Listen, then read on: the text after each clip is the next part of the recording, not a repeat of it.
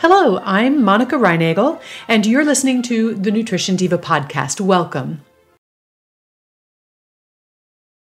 Each week, I tackle a new piece of research or a recent trend or often a listener question and try to sort through some of the confusion and boil it all down into practical tips that you can use to eat better and be healthier. And this week's show addresses a terrific question I got from Jean, who wrote, I've read that toxic chemicals get stored in our fat cells and that when you lose weight, these are released into your body. But all the sources that I can find are companies that are selling detox products. Is there any truth to this claim, or is this just another scam to separate us from our hard-earned money? Before we dig in here, let's just talk for a minute about this word toxin. For most people, the word suggests things like synthetic pesticides or cleaning chemicals, which ironically are not technically toxins at all. Strictly speaking, a toxin is a poisonous substance that's produced either by a plant, an animal, or a microorganism, such as venom from a snake or the bacterial toxin that causes botulism. In the popular lingo, however, the word toxin is often used to describe any compound that might have any negative effect on your health. But the first rule of toxicology is that the dose makes the poison.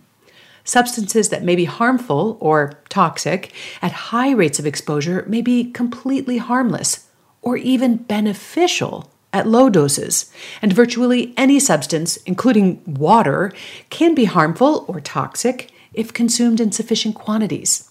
So whenever you see that word toxin or toxic, be sure to ask whether the amount that you're likely to be exposed to has actually been demonstrated to cause harm, especially when someone's trying to sell you something.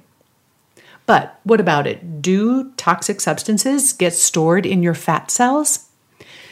Well, certain types of potentially harmful chemicals do, in fact, end up stored in our fat cells. Of particular concern in this regard are a class of chemicals that are known as persistent organic pollutants, or POPs.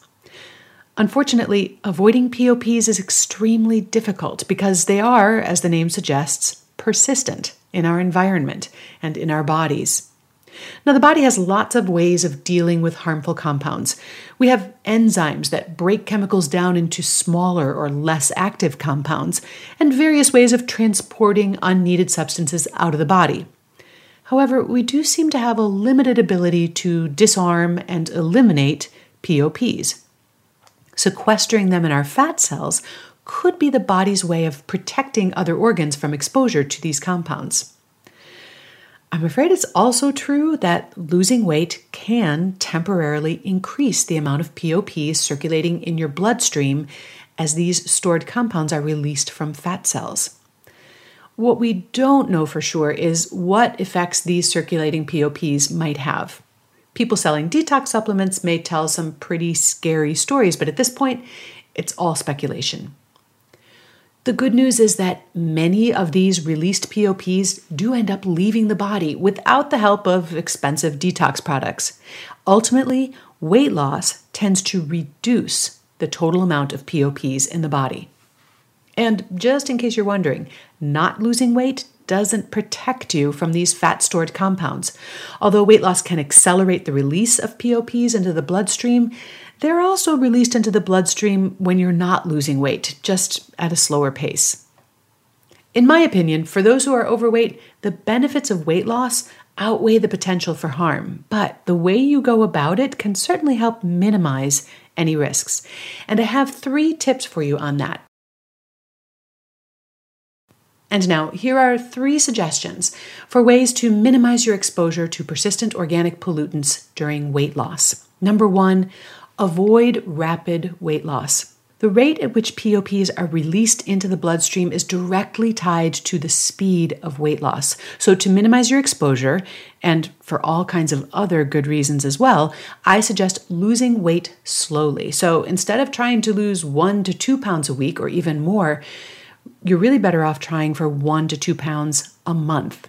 And in my episode, How Much Fat Can You Lose?, I've got a whole bunch of tips on how you can do that. Tip number 2 is to increase protein and decrease sugar. A really interesting experiment done in mice found that a diet that was higher in protein and lower in sugar seemed to reduce the amount of POPs that accumulated in the bodies of the mice, and it enhanced their ability to detoxify and eliminate these compounds. Of course, we now need to see this experiment repeated in humans, but this dietary prescription advice has so many other potential advantages, I see no reason to wait for confirmation. And I've included links to episodes on how to increase your protein intake and how to decrease your sugar in today's show notes if you need some tips on that.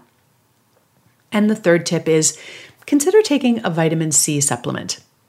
Now, I don't put a lot of stock in detox supplements that claim to support your liver or your kidneys or to cleanse your colon.